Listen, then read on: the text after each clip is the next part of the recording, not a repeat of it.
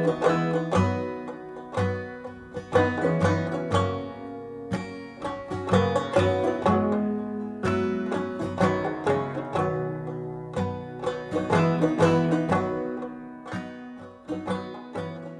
reading from the book of Acts.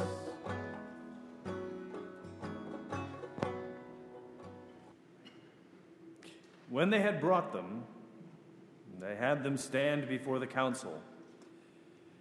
The high priest questioned them, saying, "We gave you strict orders not to teach in this name, and yet here you have filled Jerusalem with your teaching, and you are determined to bring this man's blood on us."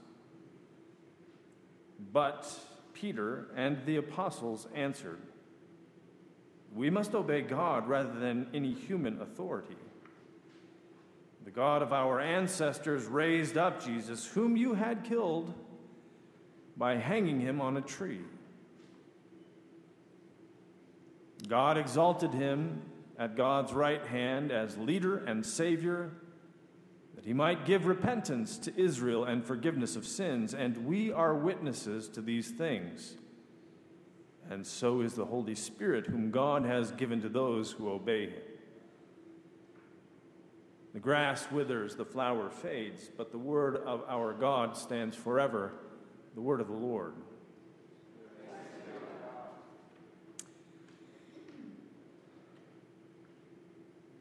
Generally speaking, I was a pretty good kid. I was mostly polite. Got good grades, even though, according to so many of my teachers, I wasn't living up to my potential. But I didn't get into too much trouble. I'm not saying I was perfect. I still regret not being nicer to my younger brothers and my sister, and I teased them mercilessly, which at some point I think ceases to be good-natured and crosses the line into mistreatment. I wasn't particularly neat around the house or especially fastidious about washing my face and hands. I always seemed to have dirt plastered to some part of me. And looking back on it, I should probably grant myself some grace when it comes to the dirt thing. I was a kid after all. Still, as an adult with dogs and my own kids, I now have a certain appreciation for my parents' irritation with cleaning muddy footprints off the carpet. Which appreciation means I also now understand why my parents always seemed to be hollering at me to take off my muddy shoes before I came into the house. Mud seemed like a constant in my life as a kid, a faceless character in the early chapters of the story of my childhood. We had a creek that ran through the end of our backyard. Now, I say creek, which might be a bit of a topographical stretch. There was always at least a little water that trickled through it, but you could jump across it most of the time without falling in. Unless we had any amount of rain.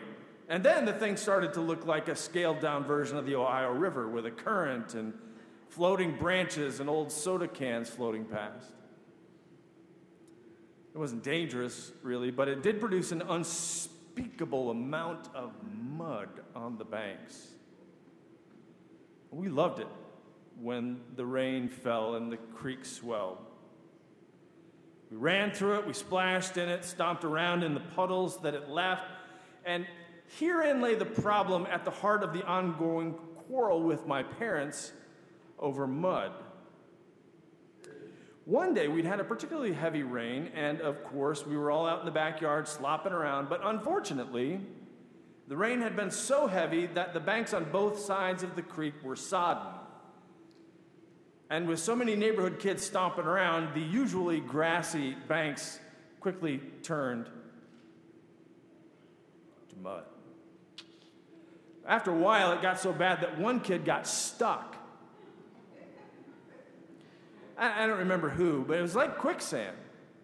He couldn't pull his feet out of the mud. So a couple of us went to help him out. Nothing.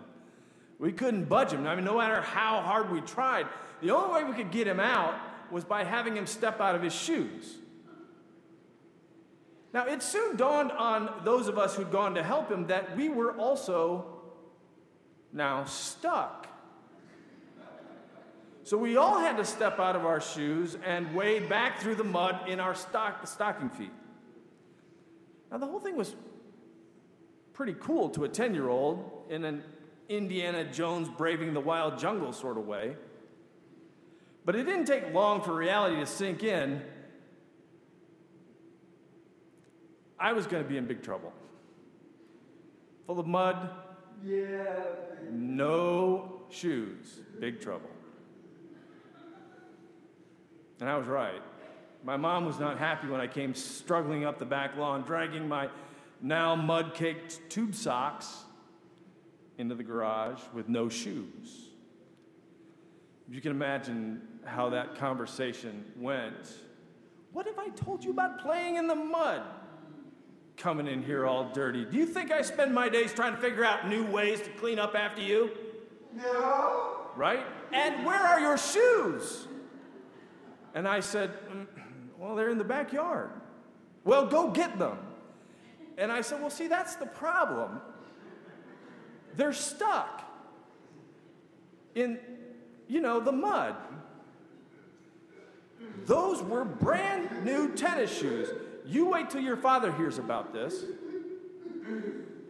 Now, when my dad finally did hear about this, he was even less sympathetic than my mom.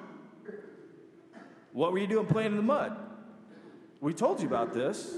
Stomping around in those muddy shoes, bringing all that mess into the house. Now, look, I'm not sure why I thought that my next response was smart. Not sure why I thought introducing a little levity into the situation would help my cause.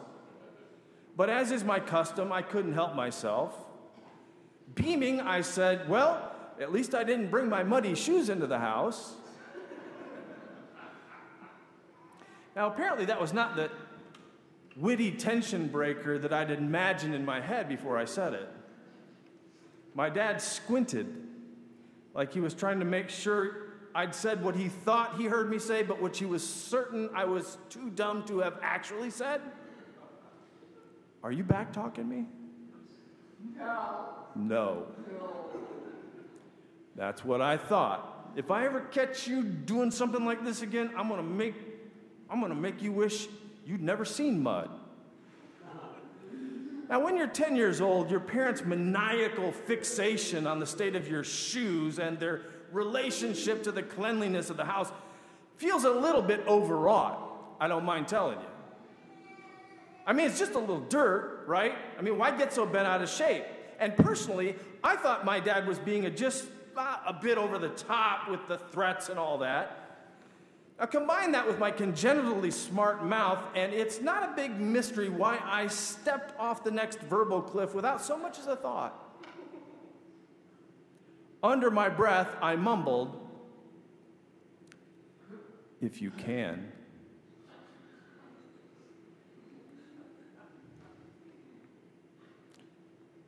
Let's just say that things did not go well for me after that.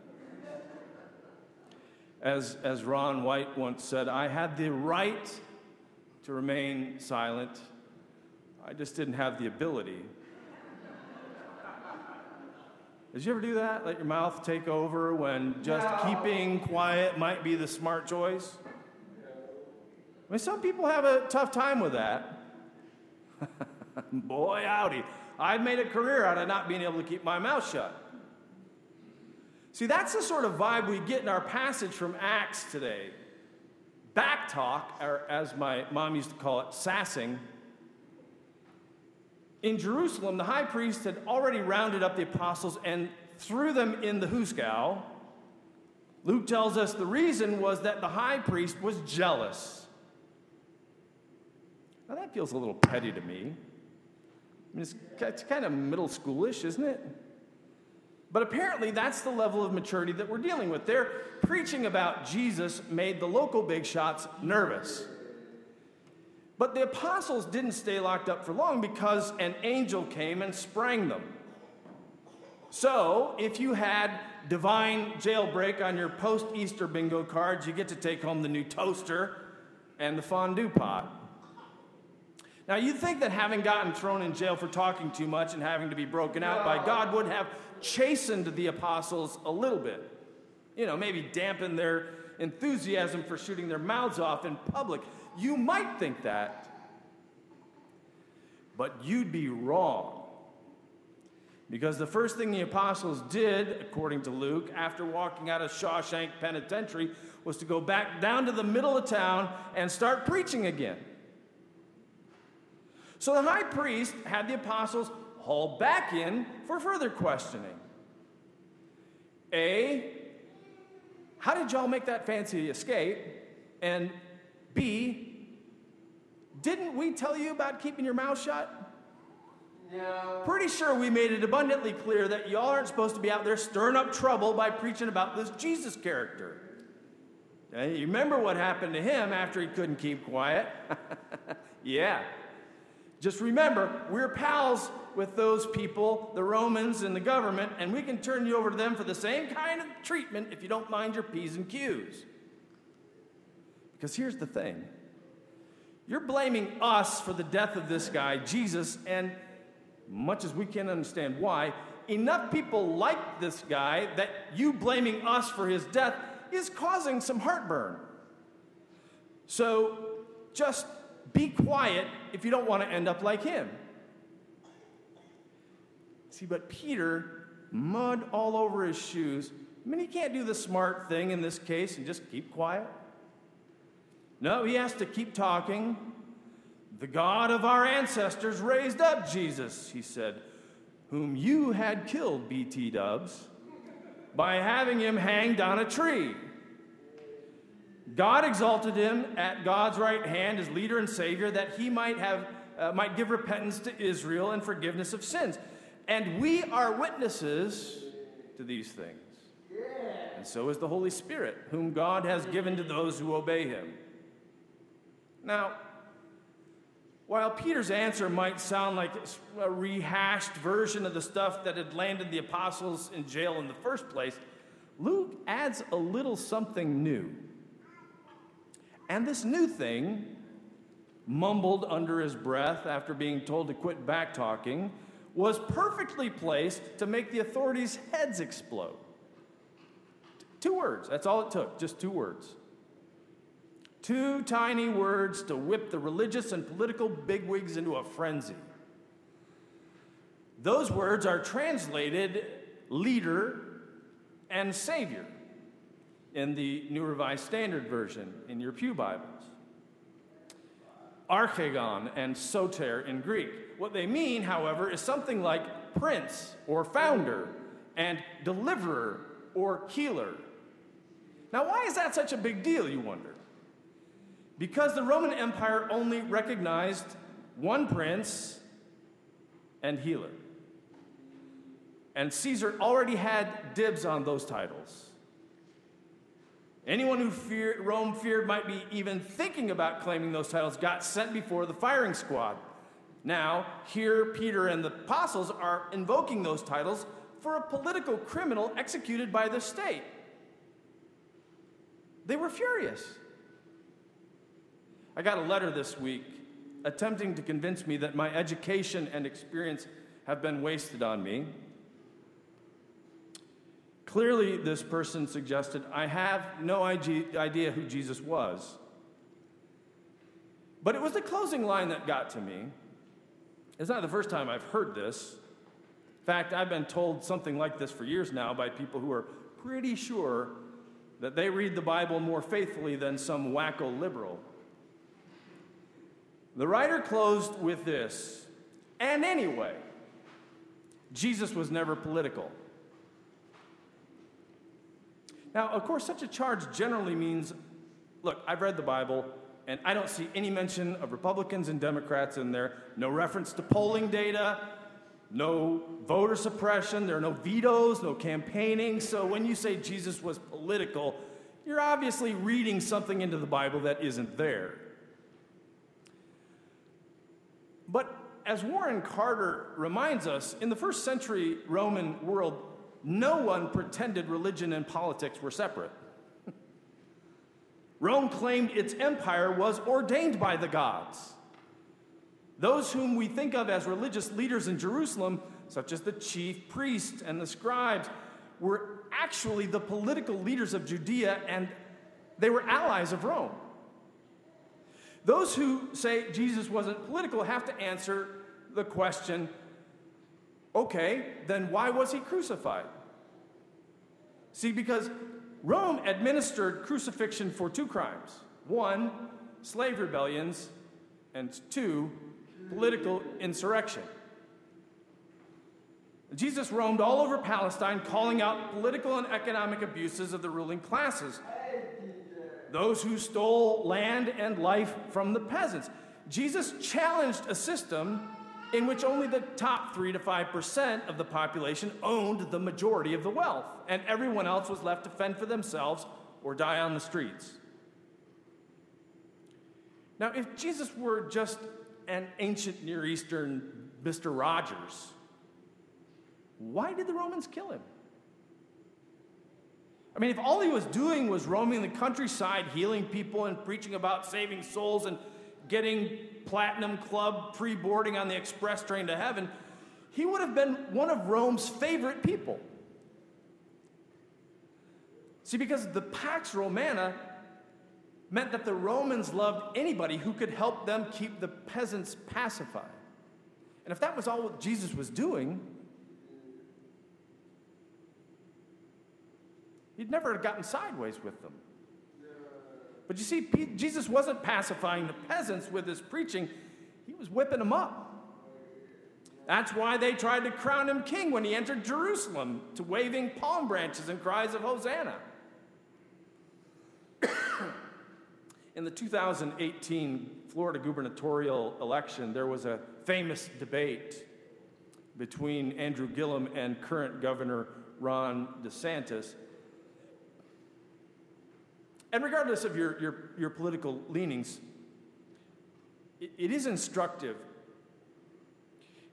The subject came up about DeSantis' decision to speak at a conference, or conferences, hosted by David Horowitz, who was an anti-Muslim conservative political activist. And Andrew Gillum said, "My grandmother used to say, 'A hit dog will holler,' and it hollered all throughout this room." After DeSantis loudly rejected any common cause with Horowitz. And then Gillum said, first of all, he's got neo-Nazis helping him out in the state, referring to the white supremacist group that was running racist robocalls against Gillum in the state. And to be fair, Ron DeSantis' campaign disavowed any connection with the calls.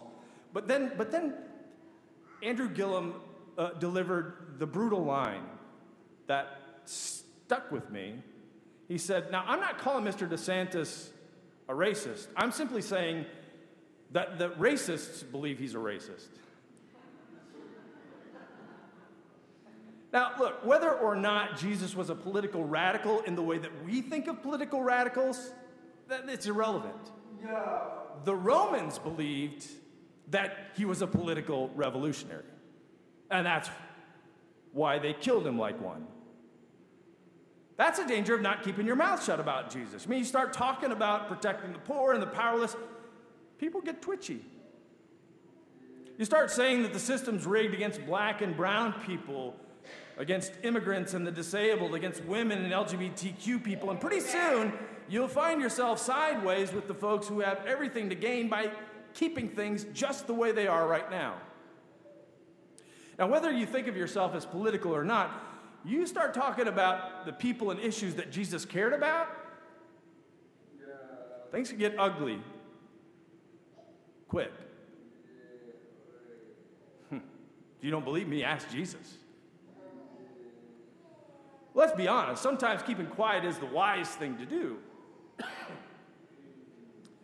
But if what's at stake are the lives and livelihoods of the people that Jesus loved, well, then keeping my mouth shut doesn't make me wise, it makes me unfaithful.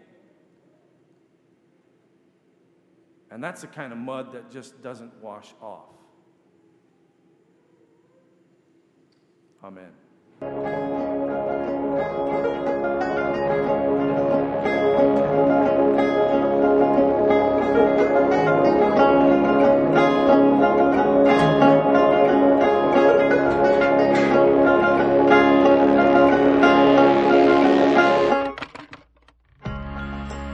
Thanks again for tuning in to the Douglas Boulevard Christian Church podcast. If you liked what you heard, please rate the podcast on iTunes, retweet the link, or just tell your friends. Godspeed until next time on the Douglas Boulevard Christian Church podcast.